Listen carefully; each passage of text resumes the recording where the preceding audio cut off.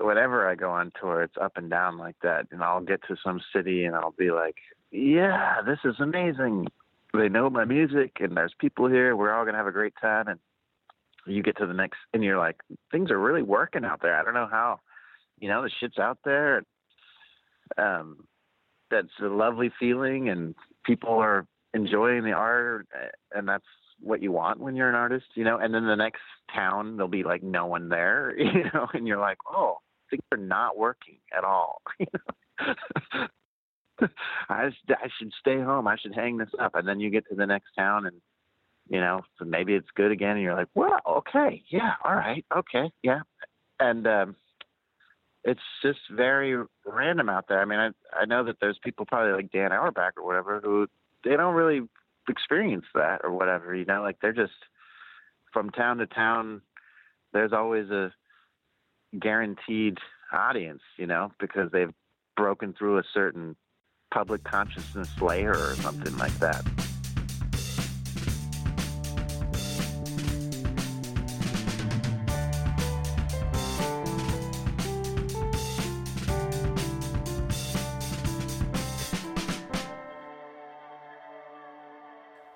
Hello, everyone. Welcome to 15 Minutes, a podcast about fame, episode 61.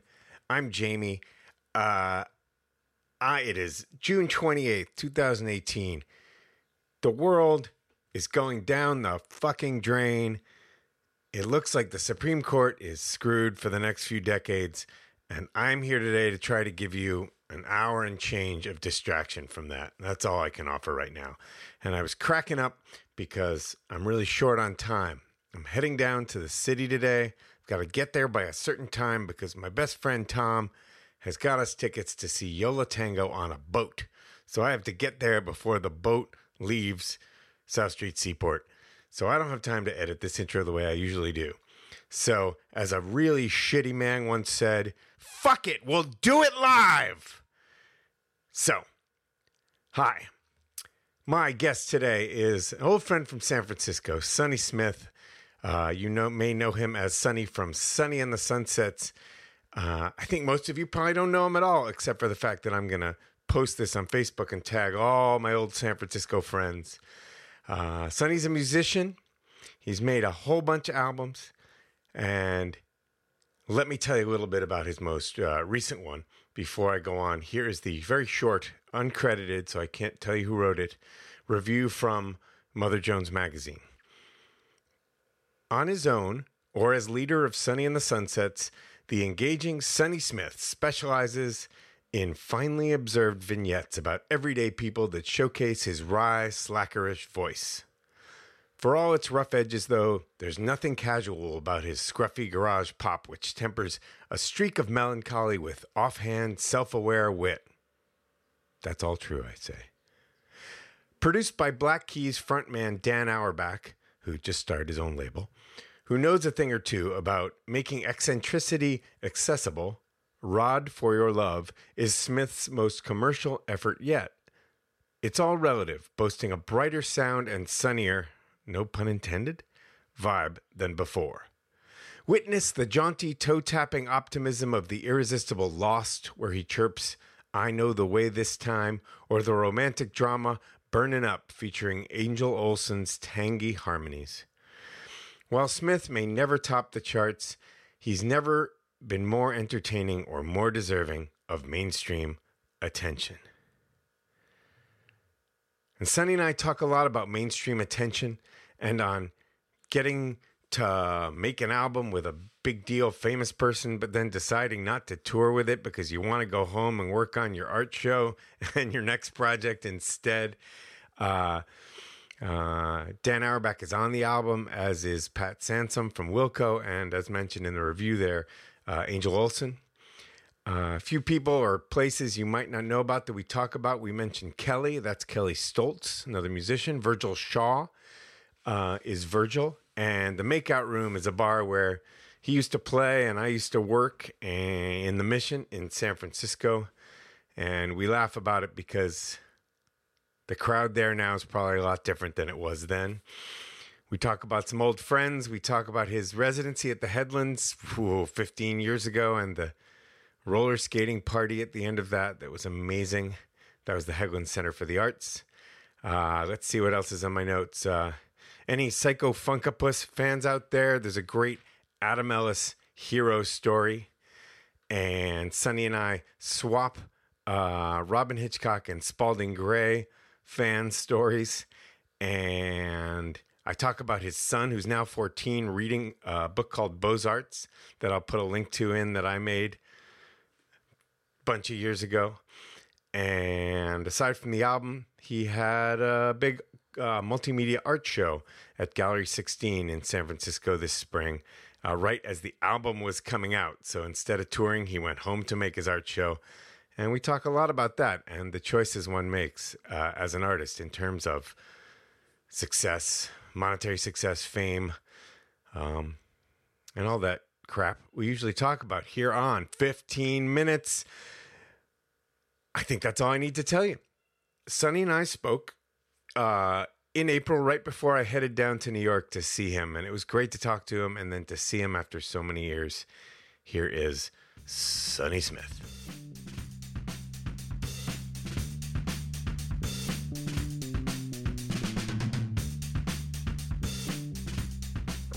Is this Jamie? It is. Hey, Sonny. Hey, man. How are you? All right. How you been for the last decade? Yeah, pretty good. Good. You sound the same. Yeah? Yeah. Yeah, my voice hasn't changed yet. No puberty for me. No, that's good because you've got a brand there. That voice, yeah. Mm-hmm. Yeah. So what have you been making here? I didn't listen to Bethlistics, but I saw it when it was posted. Yeah, I would think that would be a good one for you to check out because Beth and I talked about old times and new, and she's going to actually come up to Western Mass. I'm going to do like a live variety show taping of the show. Generally, it's conversations with people from my friend Tim to somewhat famous people talking about the joys and horrors and fucked up shit about fame. When did you get interested in fame? I like the I like the flip around. Yeah, I'll interview you. I feel like I've always been fascinated and both attracted and repulsed at the same time. Yeah, me too. Yeah. I really, when you wrote back and said, happy to talk about lack of fame, you'd be shocked at how few people say that. Oh, really? Because they perceive themselves as famous or something, or? No, either if they are famous somewhat, then they'll be like, okay, and then I'll end up convincing them we can have a fun conversation. Or if they're not, they're like, people pretend it's not an issue, or it's not a thing they think about. And I say pretend because I don't believe them. And there'll be people who be like, ew, that's gross. And then there'll be people who are like, call me back when I'm famous. Oh, God. And I'm like, well, that's not the point. I want to talk to you because you're interesting. Well, I don't think there's any artists that haven't thought about it. That seems kind of insincere if they're like, oh, I never think about that. I mean, we'd all like to be total purists, but if you're even halfway involved with, contemporary culture, then it's in your face. Yeah. And even if you decide I'm not going to pursue this and I'm going to make my music or my art and whatever happens, it's still there. It's in your face, as you said. I believe so. Yeah. Yeah. Yeah. And as I've spent a good bit of the last week, looking at stuff that's been written about you, because, I've been out of touch. I ordered the 7-inch single, years ago of the hit. Of which? Of your Too Young to Burn? Of Too Young to Burn. Oh, yeah. Remember that when is my micro hit. Yeah. And I love that song, but I just haven't listened to much music in the past few years. And I've enjoyed, of course, I like the more synthy, new wavy stuff because that's where I come from. But I've always liked your stuff. But, since I haven't really thought about since we were in the Headlands roller skating, about Oh yeah. what you've been up to, or when I've shown people the video of your son, Oliver. Mm-hmm. Mm-hmm. Is that the name? Oh, that's wow. That Yeah. makes me feel a little better about my memory. Yeah, he's 14 now. Yeah. Has he ever seen the video of himself reading the Bo book? I'm sure that might not be as important to you as it is to me. I don't know. We watch some of those old videos sometimes. He might have seen it. Yeah. I don't think it's of his interest. He watches like basketball highlights on Instagram and stuff. I'm a big NBA fan. Real big. Well, he knows everything. Yeah. That's the only You should sport. interview him. I should. I totally should about the NBA. That's the only sport I still follow. But so as I've been reviewing the documents out there on Pitchfork, etc., about you, and in more smaller locally things, what I've thought about in terms of this little project of mine is that I think one of the things that determines success and fame is how easily pigeonholed you are, and you aren't. No. Yeah, I mean, I haven't really made the greatest choices as far as if I wanted to climb that ladder of popularity or renown, I suppose. Much to the consternation of label people and publicists and stuff. I just have wanted to pursue my own creative things, and they've often taken me away from like touring or doing things that would probably garner more success in that way. If I just made a bunch of Too Young to Burns over the last few years or something, perhaps things would be different. I have no idea, but I pursue, different art projects that there's no money in and stuff like that. So I'm much more satisfied as an artist, but then sometimes around build time, I'm like, ooh, why am I making this, monologue play when I should be out there, I don't know, touring and stuff like that. So I'm definitely someone who's maybe just chosen creative pursuits over, designed routes for success, I guess. Yeah, I was going to say, if you start to say success, well, I don't know, you're defining success in terms of doing what you want, even if, like me, the bills aren't a given that they're paid. But I don't feel like I've made a lot of compromises I'm unhappy with.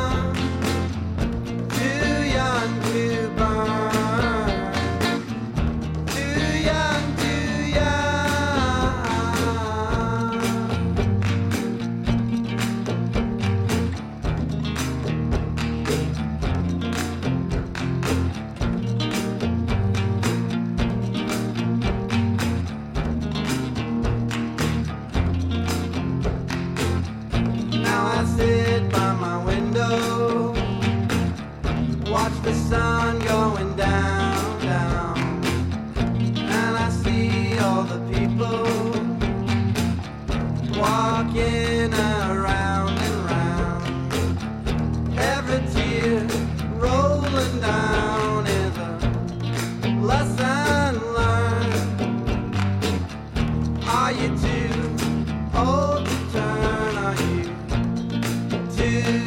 young to burn, too young.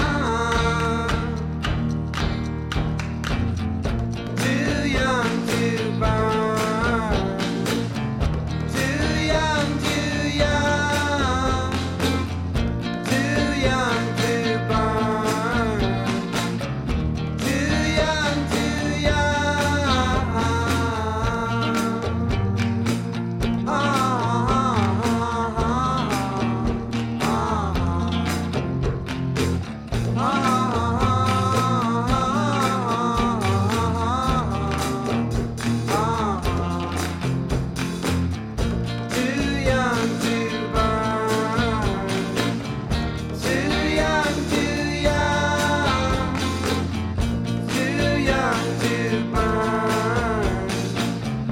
Too young, too young.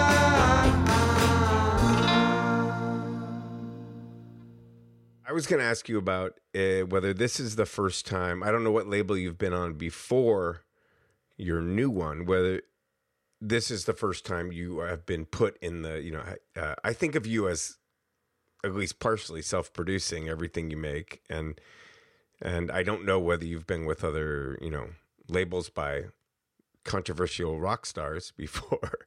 And I'm wondering what that's like with the Dan Auerbach. No, this was definitely more of an anomaly. I didn't produce this myself, and I sort of let go of control of certain things and kind of put myself in the trust of another producer, and it was exciting. It was a really interesting experience. I mean, Dan had been covering Too Young to Burn on tour, on world tour or something. And it got back to me through a friend of his in his band. And they were like, "Oh, we're coming to San Francisco. We've been playing your song. You want to get up on stage and sing the song too?" And so that was kind of how I met Dan. Mm-hmm. Was just kind of this one day on stage at the Fillmore. And then we just kept in touch, and he was like, "Oh, it'd be great to produce." And then he's a real producer. He's got his own studio in Nashville. So at the end of a tour, we just designated some time and went there, and really made it in like 5 days. And wow. It was a real treat. His studio was incredible, and just like a studio should be. It wasn't huge or crazy, but it had a bunch of great stuff in there. And then he really knows how to produce. He's very fast, and he gets the band just sort of gets going and start building it, and the next thing you know, it's kind of like 3 or 4 songs are down. So it was really intriguing to watch him work. Whereas when I produce my own stuff, it's very parceled out, and I'll get a song or two, record with my friends, maybe wait a month till another song comes down the pike, make another one, stuff like that. Well, I remember back in what album was it, about the fighter? Oh yeah, This Is My Story. This is the song. Yeah, that you just recorded me singing a line. Yeah, I mean, I actually kind of prefer making records in my way, which is bit by bit, because it kind of gives me structure over the year, sort of. It's like, this is what I'm doing this year. A lot of bands, save up all their songs and their money and over 2 years or 3 years, and then go to a studio for a couple of weeks and make it all. And that has a lot of merit, obviously, but it's never been mine. But then you're kind of done for the next 2 or 3 years. So it's, I like my way better. I agree. Then you're creating the whole time. Yeah.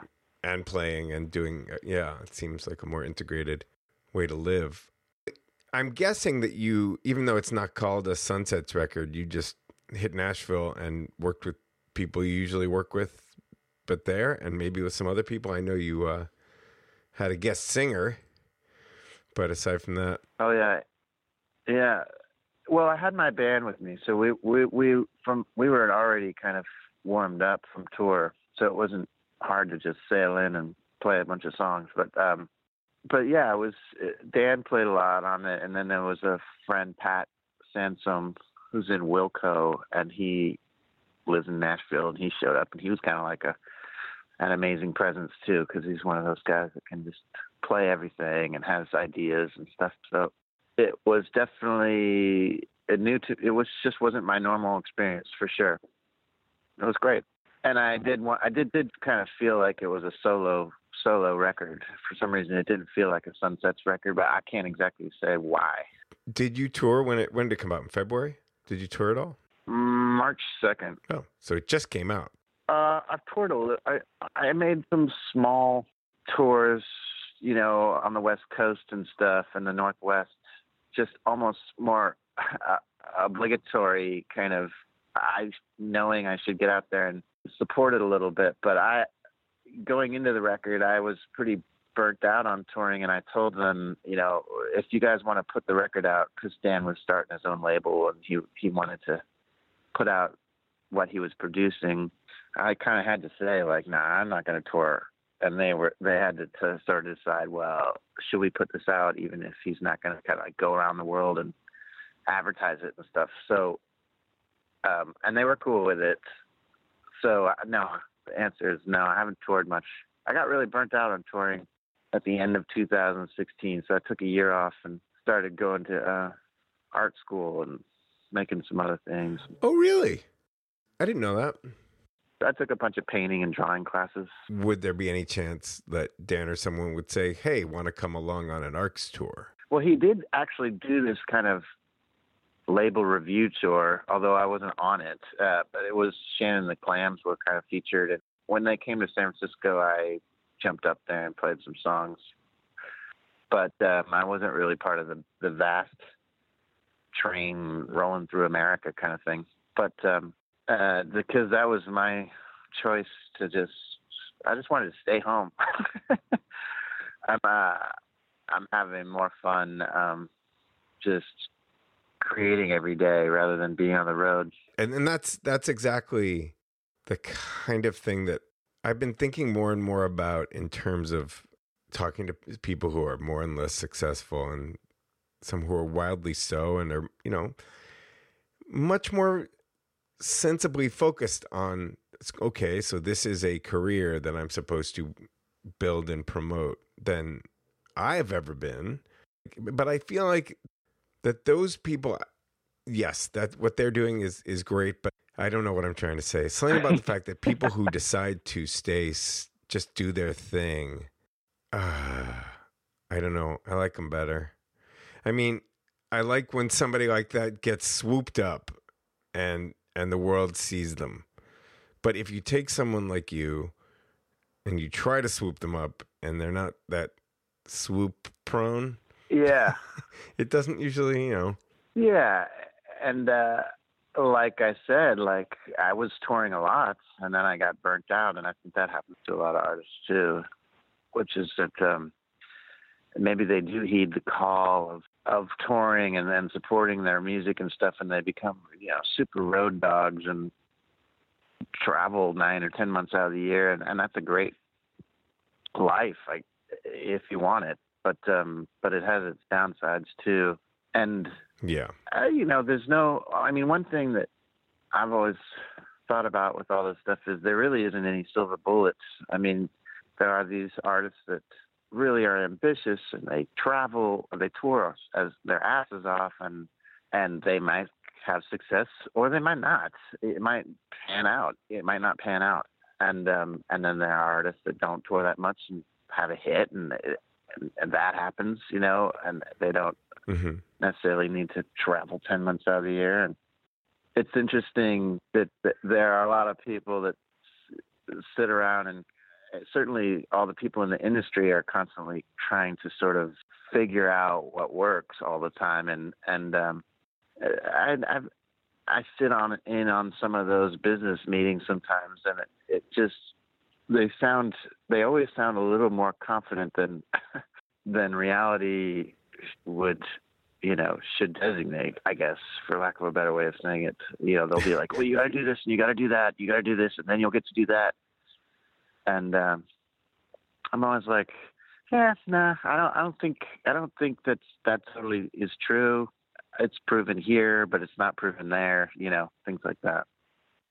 And the industry can be very insidious in a way to sort of, that the booking agents and the labels and the publicists are all oriented towards you being as busy as possible in the public eye, right? I mean, that's kind of the game that movie stars and rock stars are playing, like, I got to go do this. Now I got to go do this. I got to fly and go do Letterman or whatever, like there's no guarantee that is going to equal success or fame or whatever people are going for. I just feel like it's a very hard thing to sort of quantify. It's all sort of could be's and possibly might be's and things like that. So in the end, you kind of do have to just decide what you want to do the most. Right. And the compromise is that you either get to or don't get to have a regular daily life at home and a creative life that's constant instead of sporadic. Yeah, it certainly wouldn't be good for raising kids. And a lot of music people that I know are I don't know, like touring ends up being not that far from working in an office. I mean, you're just still kind of trying to climb some ladder. There's just no guarantee that that's exactly going to be what makes life great for you, I guess. In terms of like having someone show up, 15, 20 years into your career and, whisk you off to Nashville and make a record. Do you feel like that was a one-off that was fun, or do you feel like it changes anything for you?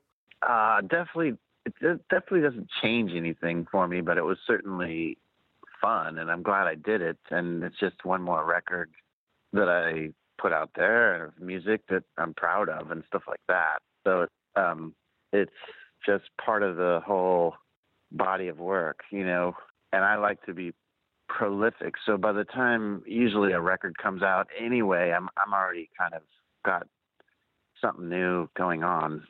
Mm-hmm. Creatively, that kind of is more my passion. Once it's finished, to me, it's kind of like, I think that maybe that's the hard part about touring to some extent, is that once the creative process of making the record is done, there's a finality there, and it's kind of nice to clean the slate and let your creative imagination move on and stuff. And meanwhile, the sort of record labels and the publicists are like trying to figure out how to sell it, basically, and they need your help. and they're like, well, you got to make a video for this or something like that. And I'm not against any of that. I think that's all part of the creativity too. But like, you might already be kind of working on a new record, and they're kind of saying, or not they are saying, but there's this kind of other thing pulling at you going, well, you need to, be playing these songs or making videos for these songs. And sometimes, you're like, damn, I already did this. This is already like, I wrote these songs a couple of years ago. I like them, but I got new stuff, So that's always something to kind of balance too. Oh, I was talking to a comedian recently who just published a book that's like a comedic memoir about the death of her father. It's kind of like, morbid jokes about his dying and how to deal with your loved one dying. But the book just came out, and she made the special and the set of, of comedy and wrote the notes for it 3 years ago now. And I asked her, is this just like bringing up old stuff you don't really care about doing anymore? And she frankly was like, yeah, I'm not enjoying this at all. That's real. You did make 2 videos for this, right? I made 3. Yeah, but the third one isn't out yet. And I don't know when it's going to come out or if it will or that kind of stuff. But yeah. And they were fun to make. Absolutely. But it was also, even at the time, I was like, while I was making the videos, I was writing new stuff too. So it's kind of, you're sort of balancing, again, the stuff you're the most passionate about, which is the newest stuff, and also sort of, taking care of the stuff you already, to sort of present the stuff you already made. So it's an interesting kind of thing. You have to kind of just balance in your mind, I guess, or heart. Yeah.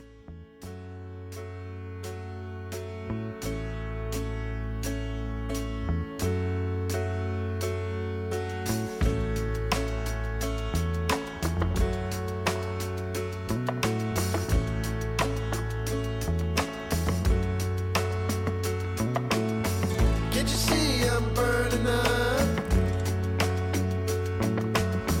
Can't you see I'm freezing too? Bang, bang, shoot the flare. Drifting somewhere and I don't know where. I'm burning up. I'm burning up. I'm burning up. Are you burning too? I'm burning up. I'm burning up. I'm burning up. Are you burning too? Satellites drop from the sky. Queen at the gate won't let me by. Baby, you speak so soft I can't hear. Please speak up, baby, speak up, dear. I'm burning up. I'm burning up. I'm burning up. Are you burning too? I'm burning up. I'm burning up. I'm burning up. Are you burning too? Oh, wish I didn't care. I do. I'm just like you, and I'm burning too. I wish I didn't care. I do. I'm just like you, and I'm burning too.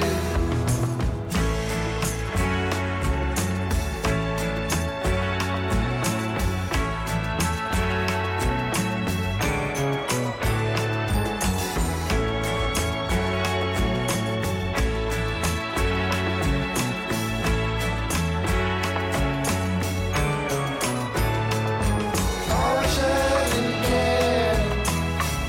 I do. I'm just like you. I'm burning too. I wish I didn't care. I do. I'm just like you. And I'm burning too.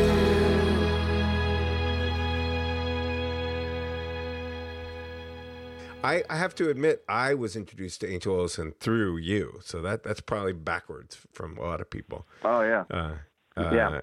And she actually sounds like what you are described as all the time, which I don't really get, which is garage.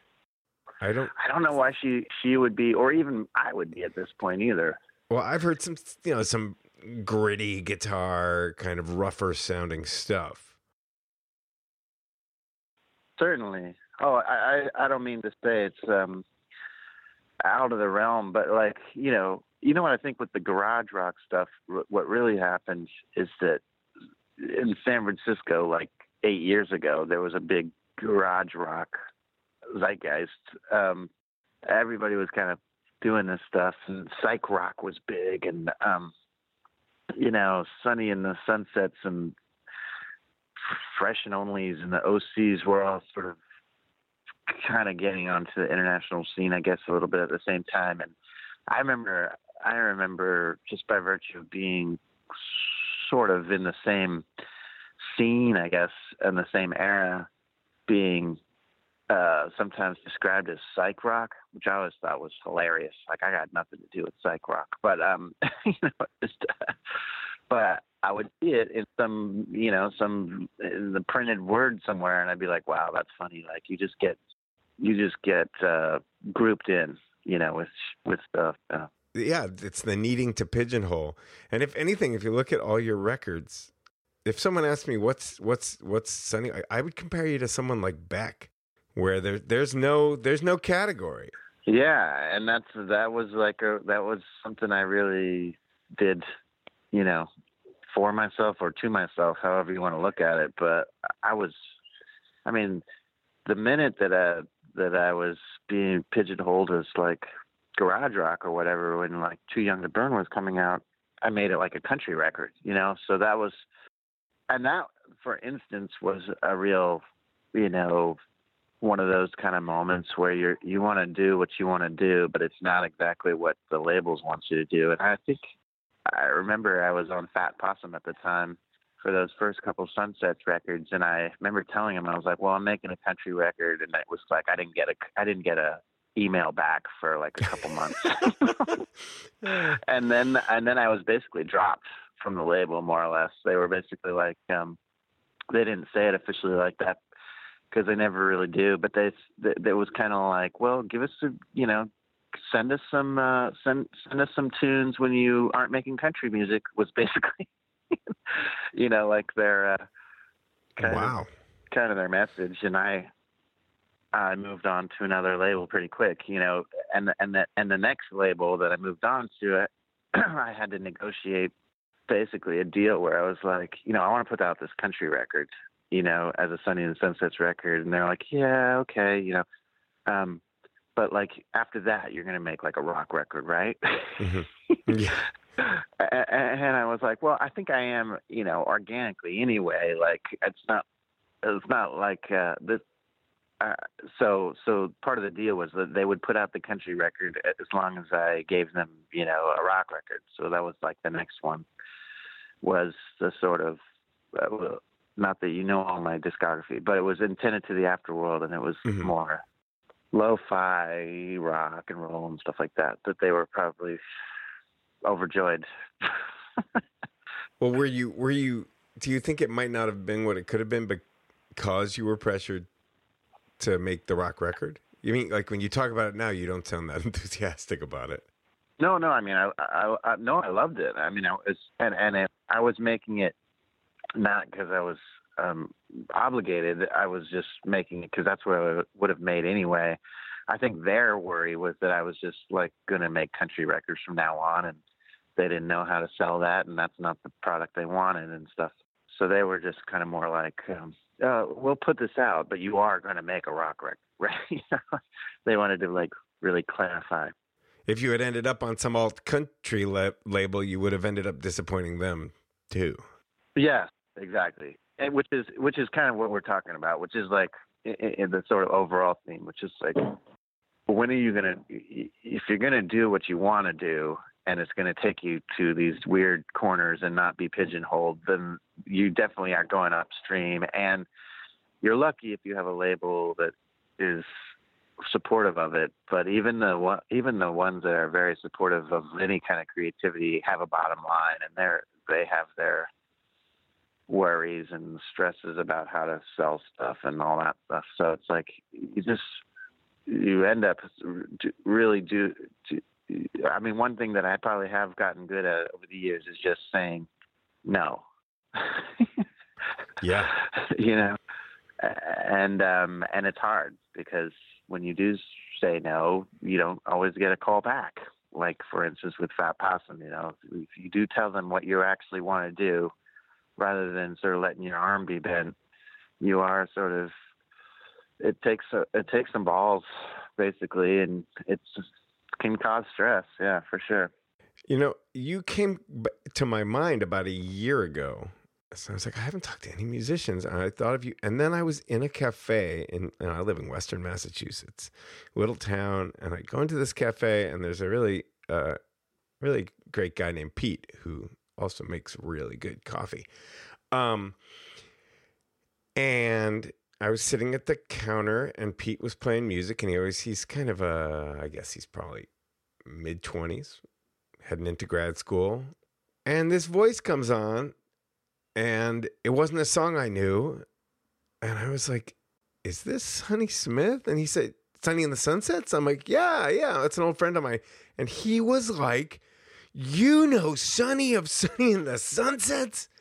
And I was like, wow, I didn't realize you had this reach, Sonny. Yeah. You have, whatever we talk about fame or success or not, you have these fans who you don't know. Absolutely. That is really weird, that way that happens. and I don't know what it's. I know that I'm speaking for other artists out there, and I don't know who they are, but like my world is definitely very random in that way. Like that I will, and tour is a really a vivid kind of reminder that it is very random and arbitrary out there, because you will sail into some small town. Maybe I'll play, New Haven or something that's not really on the map or whatever.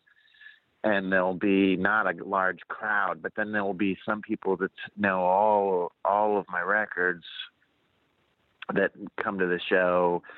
But then it's not like you're pulling into New Haven and a huge drove of people are coming, Mm-hmm. And whenever I go on tour, it's up and down like that. And I'll get to some city and I'll be like, yeah, this is amazing. They know my music and there's people here. We're all going to have a great time. And you get to the next, and you're like, things are really working out there. I don't know how, the shit's out there. That's a lovely feeling, and people are enjoying the art, and that's what you want when you're an artist, and then the next town, there'll be like no one there, and you're like, oh, things are not working at all. I should stay home. I should hang this up. And then you get to the next town and, so maybe it's good again. And you're like, well, okay. Yeah. All right. Okay. Yeah.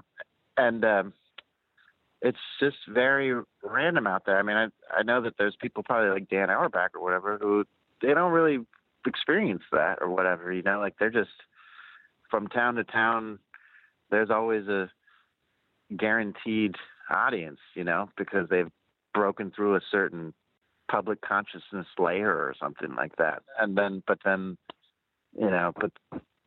for people like me and Kelly or other people were mentioning, I'm always hearing these kind of war stories from the road where they're like, yeah, we're in some little town in France and everybody showed up. It was amazing, and then they're in some town in Spain and nobody showed up, they don't know why. Yep. And I certainly know people, you probably do too. Like, I'll bet Virgil could show up in some weird town in Germany and a lot more people would know him than if he walked into New Haven. Yeah, or walked into the makeout room. You know what I mean? It gets pretty random. And also, the more cultish you sort of are, I'm not saying necessarily Virgil is a cult guy, but in a way he is, because he's, in certain pockets, people still know Dieselhead and people know him, and he's not that prolific. He's only come out with a few records in the last years, but like, yeah, it's weird. Like he'll probably show up in Petaluma and whole crap, a load of people will show up, and then he might play some little gig in San Francisco, and he's like, what happened? Yeah, because it's too easy. It's like when I used to work at the Makeout Room, and Jonathan Richman would do 5 nights in a row, and by the last night, I didn't even make $50 bartending, because it's too easy to see him there. You can just, I'll catch him the next week he does. God, he's probably the greatest example of that, in a way, of somebody who is a cult favorite, and people who know him, people who know music know him, and he's like an American, icon. The thing that I think is risky about that people don't consider, who decide like, I worked hard, I'm going to get fucking famous, and they do. Yeah. Is that I feel like if I were Dan Auerbach, for example, I wouldn't trust the adoration as real anymore. Because if everybody loves you, half of them don't know who the fuck you are, and they know you're a rock star. And if I met someone who's like, look, I don't know that I would believe them. I'd be like, really? I don't either. Yeah. Whereas when somebody comes up to you after a show, they and they know your records, and does that mean a lot? Well, when somebody shows up and actually knows your music, it means everything. It's huge. It's like some sort of validation for all the compromises you have made, creatively and stuff. So it is huge. Did it feel at all odd, or was it just playing the song when you got up at Dan's show to play your song for his crowd? No, it didn't feel it didn't feel odd. It felt like you know, somebody like Dan Auerbach has a certain kind of following that, like, I don't even necessarily think then are not my people. Yeah, you know, yeah. like the Black Keys fans are probably frat boys, and you know, I don't know. I don't mean to. I have no idea. He probably has a wide swath of fans, but I don't necessarily think that they probably know about Sonny and the Sunsets per se. They probably know about the White Stripes and the Black Keys and whatever else. So they're kind of fans that sort of pay attention to the most popular bands out there. And so I don't know if I have a point to that, but I definitely wasn't like it wasn't like I felt home or anything. Right. And also, I suppose I'm imagining it in an odd way. If he had put it on a record as a cover and people knew it as him singing it, then it might have been a little odder. Like, yeah, this is my song that you already know, but it was a song he was doing on the road, not one that his fans would be like, "Oh, you're the guy. You're the Cat Stevens who made that song originally." When I did hear their cover, I was like, oh, okay, that's fine. That's fine. That's not how I'd play it, but that's cool. And that must be something that people like, you know, Bob Dylan or something must have experienced like every day, where they're like, oh, okay, there's a reggae version of my song. Okay, that's neat. Yeah, okay. Hendrix version. Oh, I guess earlier when I mentioned her, I was going to ask if you knew Angel Olsen before. You've always had a series of great women singing with you. Jolie Holland, Alison Allstrom. Oh, yeah.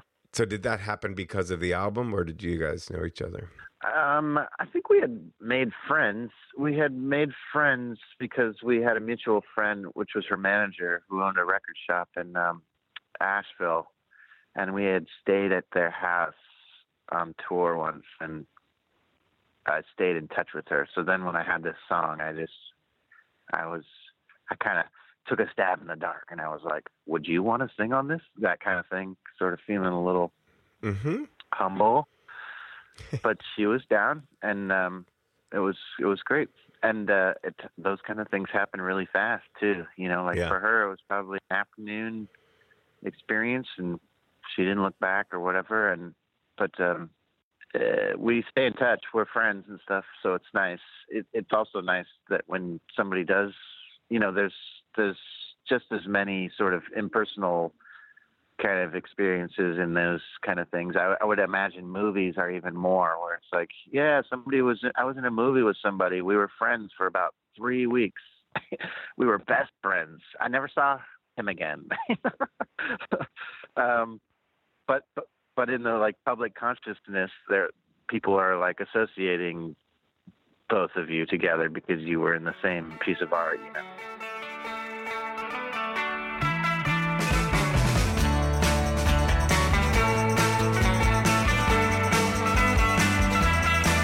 By the convenience store, I waited for the bus to pull away,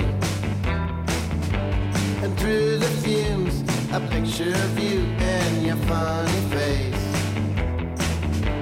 and pictures of you standing between a laundromat and a gallery window with a piece of art that looked like trash.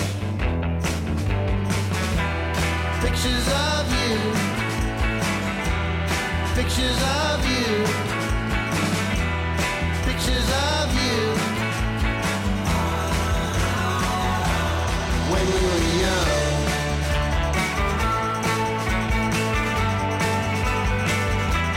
when we were young,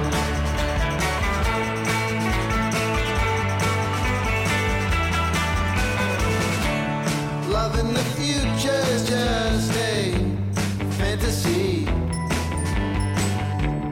Love in the past is just a memory.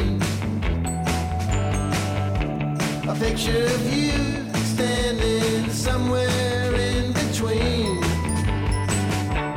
standing between the trees and the cleaners and the broken meters and the trash can feeders.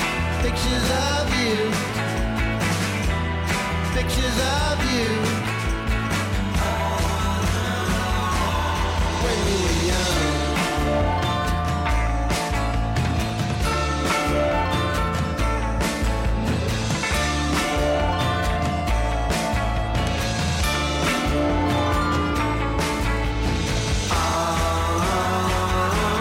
When we were young, pictures of you, pictures of you, pictures of you, pictures of you, pictures of you, pictures of you, pictures of you. You know what's also so weird about these days and selling out, and I only thought about it, and I've gotten much more, I've tried to let go of my punk rock youth and hope that artists make money. But I still can't get past, like I said, I watch a lot of basketball, and about 6 months ago, I mean, of course, it's occurred to me a million times every time Iggy Pop is used for another cruise line. But Public Enemy as a Nike ad just seems to me like, I don't know, man. It's like the bad guys have won, if that's not a problem for anybody. I think the opposite example wasn't the story about the dead Kennedys like finally sort of breaking up or having some row within the band was because they wanted to sell a song from Holiday in Cambodia to an ad, like, and the rest of the band wanted to do it, and Jello Biafra was like, no way, that's, antithesis to everything that we stand for. And it was a real, it was almost maybe it was a legal fight. I can't remember. Today, they're probably the Gap, yeah. But I don't imagine any friend's band or friend who's a musician saying no. Well, not only are people not saying no, but that's kind of what people are going for now. I mean, the whole thing has changed. I mean, back when, like, we're talking about, like, when we knew each other and lived in the same city and stuff, I mean, I remember distinctly that if musicians did any kind of commercial, it was a controversial kind of argument about selling out and stuff. And that was a huge conversation all the time, and it was always a little bit of a double standard to me to some extent, because actors will do whatever perfume ads in Japan. No one's like, oh, Brad Pitt sold out or whatever. Maybe that might not be the best thing. No, I think it is, yeah. But you know what I mean? Like, no one ever questioned it. It was kind of like, well, that's just what you do to survive. Is, sometimes you're a working actor and you are in great movies, but you have to make a commercial or whatever. And I don't remember people tearing the actors up. And nowadays, of course, anytime anybody sees an actor on a commercial, no one's like, oh, I can't believe, he's on a great TV show. How could he do this ad? Like, it's a given that it's okay. It's just part of him trying to buy a house for his nephew, or, Morgan Freeman does a commercial every day, but no one has ever taken away his integrity as like this sage-like actor guy that he is. But I think the musicians, for some reason, were always like the last in line to get a pass. And I don't know why per se.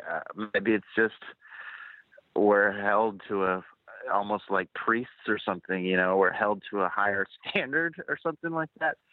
But I will say that's all seems to be in the past now. I mean, musicians put out music on labels, and the first thing labels are trying to do is sell it to commercials or TV shows or anything, and it's not really questioned. When I hear a small band that I know, or even I see, Iggy move on to Cadillac, I'm like, okay, Iggy's cashing in the check. That's good by me. And I don't know if I like that that's who I am now, but yeah, it seems only fair. I don't know. It's because you're kind of the poets. You're the poets of our era. I guess so. Yeah. So we're held to some. It's a sacrilege to hear. Well, do you remember? I feel like the first one that was on my radar, and maybe this is generational, but do you remember when Nick Drake's "Pink Moon" was used in a Volkswagen commercial? I sure do. It's a very pretty commercial. That was a big one, wasn't it? Yeah. Wasn't that a big one? It kind of made you tilt your head and be like, I don't know how I'm supposed to feel about this. And that one was particularly interesting too, because Nick Drake is dead. He's not getting the money, but I don't know what the contractual things were. Maybe he has family that gets his money, but that was a weird one too, where it's like, it did feel kind of sacrilegious in a way to see "Pink Moon" used in a Volkswagen commercial. Am I wrong? Didn't it? It totally did. And I remember kind of not liking that I started to come around. Yeah. Like after I saw it long enough, I was like, oh, this is pretty. There's that ad. And instead of being furious all over again, I was like, and then probably the next step is, hey, Volkswagens are pretty nice. Yeah, maybe that. Maybe Volkswagen's not so bad if they know about Nick Drake. Yeah. But I feel like that era is gone for sure. Yeah.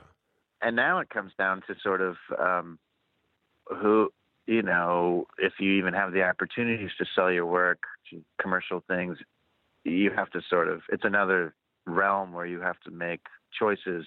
Yeah, and whether you're willing to just, if somebody in New York at an agency heard pictures of you and wanted to use it for Kodak, is there still a Kodak? That's one thing, and I suppose the choice is, do you want someone out there pitching them? Do you have a person like that? Yeah. I have a publisher.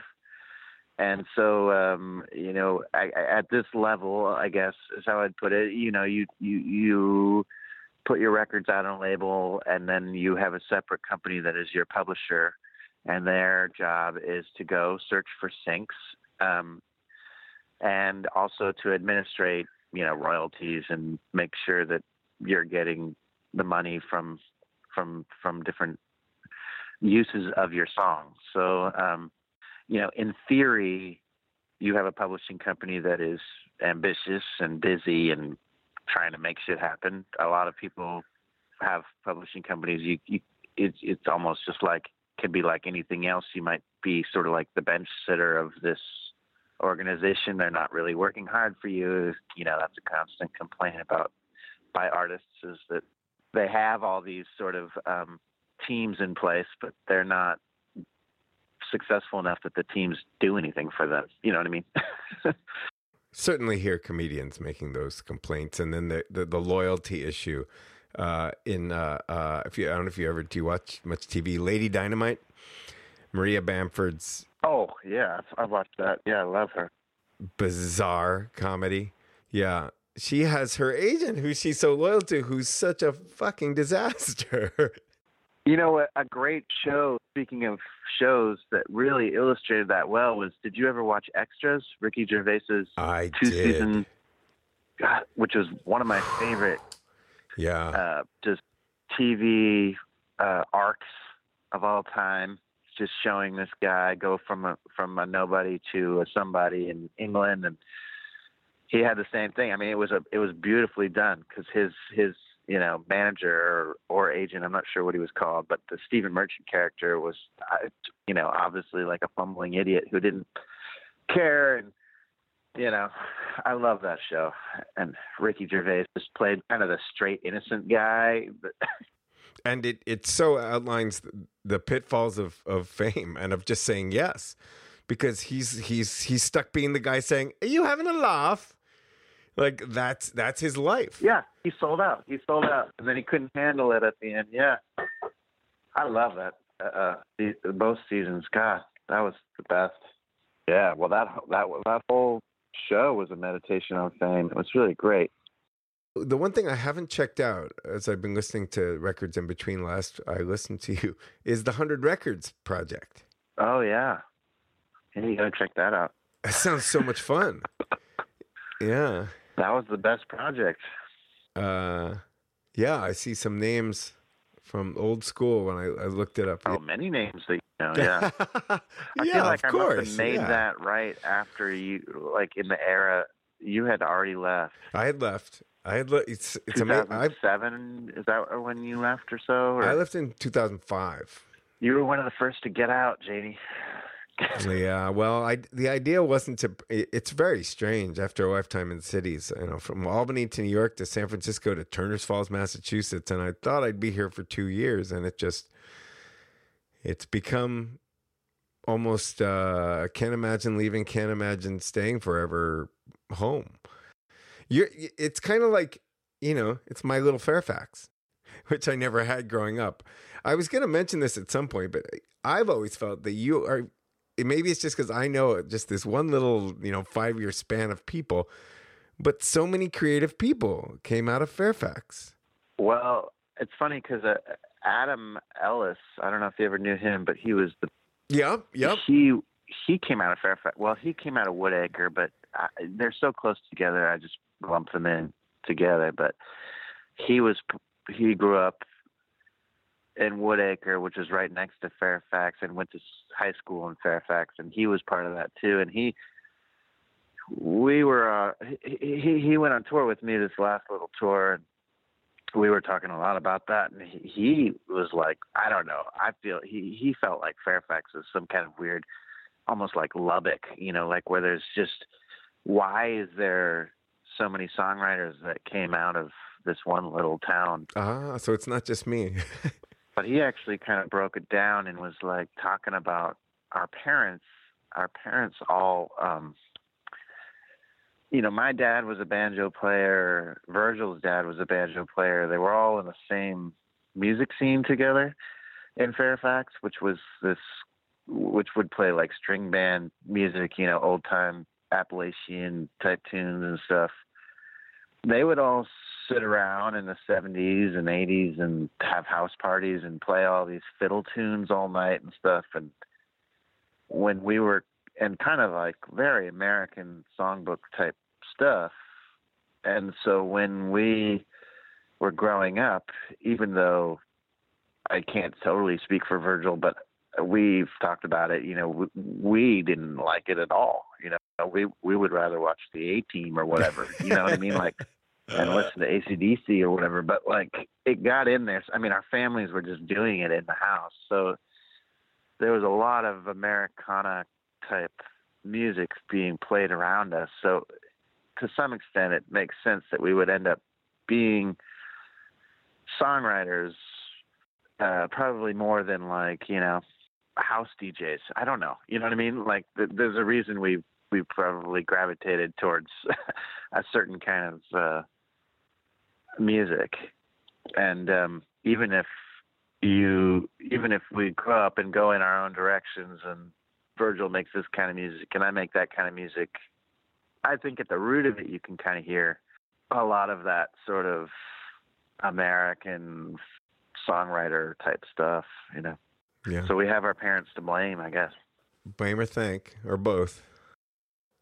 When you thought about talking to me and my little topic, did anything come to mind that I haven't hit on? I, if you're calling it,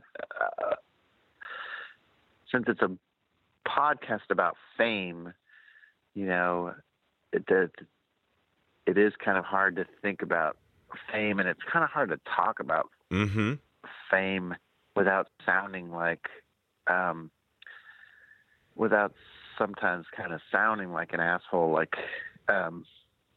because it is a weird, elusive quality, and it's also very, it just seems very relative, like there's, like we're talking about, there's these people who are absolutely famous and stuff like that, like the Dan Auerbachs of the world and stuff. But then there's so many niches. Yeah, and I guess I didn't really meditate on it too much, but just I do think about it, how it is in our face all the time, and the way that things are sort of oriented now, you can't you can't really get away from it. I mean, I guess that's kind of vague, but for instance, nowadays, and I don't know exactly what it was like in 2005. I can't quite remember even, but nowadays it's like Instagram follower amounts and all that stuff are being looked at when people book you, and the media is interested in how many Facebook followers you have and all that stuff.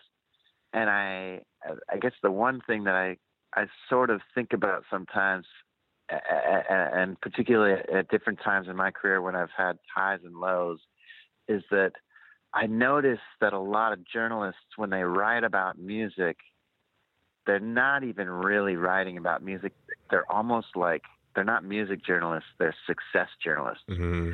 They sort of are incredibly intrigued about how much success somebody has. And sometimes when you read about, sometimes I don't even get out there too hard and read about new music, but when I do, I often will be reading a review or something and realizing that at least the first couple paragraphs will not be so much about the music, but will be about the incredible success story that this person has had, you know. And then I kind of realized that that's happening not just in music, but all the time. Like, you know, all magazines, all online cultural things are often, you know, about the amazing success that this person has had, even if whatever they're doing is good or bad or whatever. And it follows all the way up to like our modern day president and all that stuff. And it's not so much about achievements or what they actually do or say. It's just about how much, you know, followers they have on Twitter, or how much, you know, how much ratings and all that stuff. And it just seems like sort of contemporary American culture is so obsessed with success, and a certain version of it that what people are actually doing is kind of like secondary or third or fourth. Yeah. You know? I beat my listeners to death about this. Fame is interesting to me in part because Donald Trump has been good at one thing his whole life. He got famous. He was born rich. He managed to stay rich or not, depending on who you ask. He got famous not even as a good guy on his own show. Yeah. And it's a virtue in and of it. Success is a virtue in and of itself, and success is money or fame. Yeah, not what you do with it. And you're right. The profiles, celebrity profiles, just feed. It all feeds. It's a very hungry animal. Yeah. The last thing I like to ask people, because they tend to, are there any heroes who would you most like to be like, get an email from, like, hey, Sonny Smith, I just listened to your new record. This is Elvis Costello, and I really wanted you to know it's great. Or have you gotten any accolade or any like pat on the back from someone who you looked up to that meant a lot? I did get one this year, actually. It was I reached out to Robin Hitchcock to do a piece of art for the art show that I was doing about touring and stuff, and you know, Robin Hitchcock is not like a household name, mm-hmm. but like to you and me, you know, he's one of the greatest, and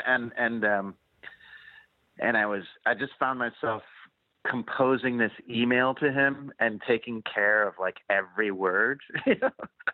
And then realizing that I was like basically a fanboy, and even though I'm 45 years old and that should kind of be over or whatever, but I was like, my hands were kind of clammy, sure. And I was waiting for his reply over a few days, gauging my worth in life accordingly to like what his reply would be and all that stuff. So when he was just a normal, down-to-earth person, I was like, oh my God, he's like a normal human being. That's great. You know, like you could talk to him, you know. And why would I think anything different? You know, like of course he would be. And again, it's kind of hilarious that that's my guy because he's not, like I said, yeah, he's not a household name. But to me, I was like, oh wow, Robyn Hitchcock. What were you writing him about? Well, this art show that I did about Tor at Gallery 16, I was just looking for other people to also contribute some kind of drawing or maybe a little excerpt about the road, you know, that I could include in this sort of tour zine that I was putting together in conjunction with the show and stuff. So it was a humble little thing. But when I kind of tracked him down through somebody on Instagram that I randomly follow who had pictures of themselves with him, I was like, do you know Robyn Hitchcock? You know, that kind of thing. And she was like, yeah, he's like my friend. He's normal, you know. So it was kind of like that, you know. But I actually know Robyn a little bit and have sung karaoke with him and blew him off the fucking karaoke stage with my Neil Diamond. Oh, good. I gotta say, the crowd was just like, Robyn who? Sign this Jamie guy up. Yeah, I like that. He's friends of my friend Eugene Merman, and he's a comic who likes to bring musicians into, you know, shows he does. And so I met him too. And Eugene is like the biggest Robyn fan on earth. Yeah, me too. That's a great story. Is there anyone else on your bucket list of heroes you'd like to write another clammy letter to? I don't have a bucket list like that in my head, but the only other one that comes to mind that was also that sense of like, wow, I can't believe it. And this is also kind of hilarious because it's pretty obscure and it's also doesn't amount to much. You know what I mean? It's not like I love, you know, some rock star. Now we're friends and we're going to hang out. But when I did the monologue a couple of years ago, I did this kind of Spalding Gray type story where I stood on stage and just told a story for like 45 minutes, and with some music in the background, but nothing. But ooh, I'd like to hear that. Yeah, I'll send you the record. Chris Johansson did the art, and it's another one of those records in a way, in keeping with our conversation, where I had to kind of tell my label, I was like, yeah, I'm making a spoken word record, you know, basically. And they were like, well, good luck with that, you know. And you know, luckily I found a friend who has a local label who put it out and stuff. So I couldn't believe that somebody would put it out anyway. But when I made it, it was very Spalding Gray-esque, you know, and somehow maybe on Facebook or some social media saw that Spalding Gray's widow, who manages his estate, ordered it from the label. Oh. And said something nice about it. And I contacted her. I was like, I can't believe, you know, thank God, you know, thank you so much I was basically like, you know, thanking this person for having done something pretty normal, which is like listen to something. Right. And because you adore her deceased husband's work. It was like a huge moment where I was like, I can't believe I'm tangentially connected for 30 minutes to somebody who was, you know, married to, you know, it's kind of ridiculous, you know, but it's real too. I mean, yeah. Oh, it is. Oh, and it means a lot. It's almost like a setup that you mentioned those two people, because Spalding, I always wanted to, when I did my solo performance stuff, a lot of it was like in San Francisco before we really knew each other. But I brought these two 45-minute pieces back and did them in New York, and friends of hers someone was her relative or in-law, and got them info about the show, and they had reservations to come, but they didn't show up. And I have other times when I used to go get my book signed by him, and I stammered and stuttered. And once I rode a plane from San Francisco to New York, and I sat behind them and their two kids, and one of them right behind them, and one of them dropped a drawing that said, like, mommy, daddy, me. No, mommy, whatever the sister's name was, me, and then it said Spalding, which is what he called his father. And I didn't give it back. I kept the drawing, of course. I wasn't going to give that back. No way. And I have it somewhere. I haven't seen it in years. But yeah, never got Spalding to see my work. That's kind of in keeping with how it kind of affects us. But I almost, to that one, I have to say, I mean, we deserve a little bit pat on our back, because that's not just about fame. That's like, if my kid met one of the guys from Migos or something, that would be like, he loves them because they are, famous or something. Mm-hmm, mm-hmm. But when we, I would like to think that there's a difference when we are like, wow, Spalding Gray almost came to my show. It's not about fame anymore. It's more about like artistic heroes, I guess. Absolutely. And something that has affected our lives for more than, 3 minutes or whatever. Yes. It would mean a lot more for someone and that I probably was at parties with back in the day. It would mean a lot more for me to have Miranda July like something I do than to have George Clooney like something I do. So yeah, it's about the art. Yeah. That's one of the best parts of doing this, to have an excuse to get on the phone with people I haven't talked to in 15 years. Yeah. So thanks, man. Yeah, man. Hey, I mean, you could include this in your podcast, because this actually has to do with a really great story about fame. Actually, this is the best story. I'm glad if you can hang. Yeah, you bet. I mean, it's not exactly a story, but when I was a kid, when I was a teenager, 15 and 16, Adam was in a band called Psycho Funkopus, which was a real, hilarious early 90s, Red Hot Chili Peppers type band or something. It was probably his first band. Yep, that's what the name suggests. Yeah. And Adam had like some big hair and was slapping the bass and all that stuff. And but they were like our heroes when we were like 15, because they would play shows, and us as teenagers, even before we had cars, would go to their shows, and we would like skateboard outside their shows and smoke cigarettes and go into the show. And the shows were amazing, at least for 15-year-olds in 1989, and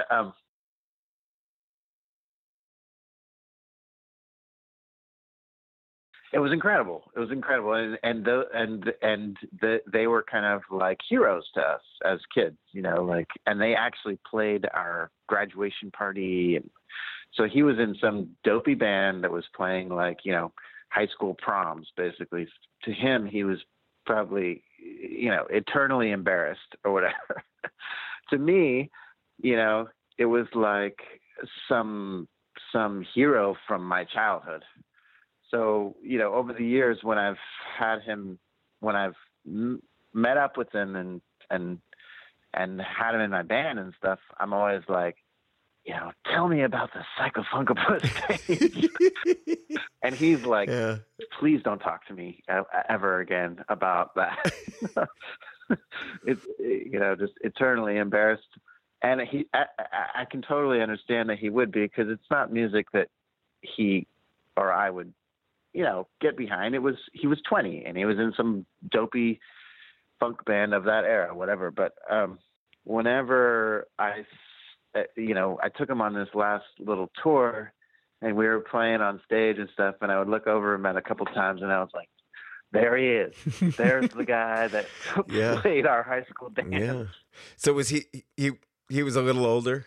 He's like 5 years older than me. Yeah. Oh yeah, that's so he was just right enough there to be like 20 when I was 15, and in a band that was like getting around the Bay Area and stuff. Yeah.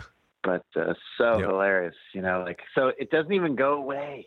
I guess is maybe the moral of the story. Like I'm still sometimes I look at him, I'm like, you are my hero. You know, like your band used to make us lie down and then jump up, and then we would mosh and slam dance and whatever you call it. No. And he's probably just mortally embarrassed to even be mentioned in this podcast. I'd love to catch up more about San Francisco, and I'm always frustrated that life doesn't let me get there more than every few years. So we will shoot that shit in a couple weeks. Okay, great. Sounds great, man. Thanks. All right, Jamie. Well, thank you. Talk to you soon. All right, man. You can find all things Sonny Smith at sonnysmith.com. You can find out all the episodes of this show at 15minutesjamieberger.com. That's the numerals 15minutesjamieberger.com. And a quick announcement that it's going to be a little side project offshoot of this podcast. Once a month, Dan Oppenheimer, who's been a guest twice, who's a writer and thinker on things political and social. We're gonna try making a podcast called Entitled. And we're going to talk about being two white guys with thoughts and feelings about things in the world and how to proceed as our demographic to both respect the changes that are happening and still have a voice. And we'll see how that works out. I'm looking forward to it. That'll start in August. Coming up next in July is Chris Napolitano, part 2, former editor-in-chief at Playboy, talking about things like Donald Trump and the Playboy Mansion and other decadent, disgusting crap like that. Hope you are well. Enjoy the 4th of July if you happen to hear this before then. Otherwise, keep fighting the good fight. And, Ed Patnode engineers the show. This is 15 Minutes.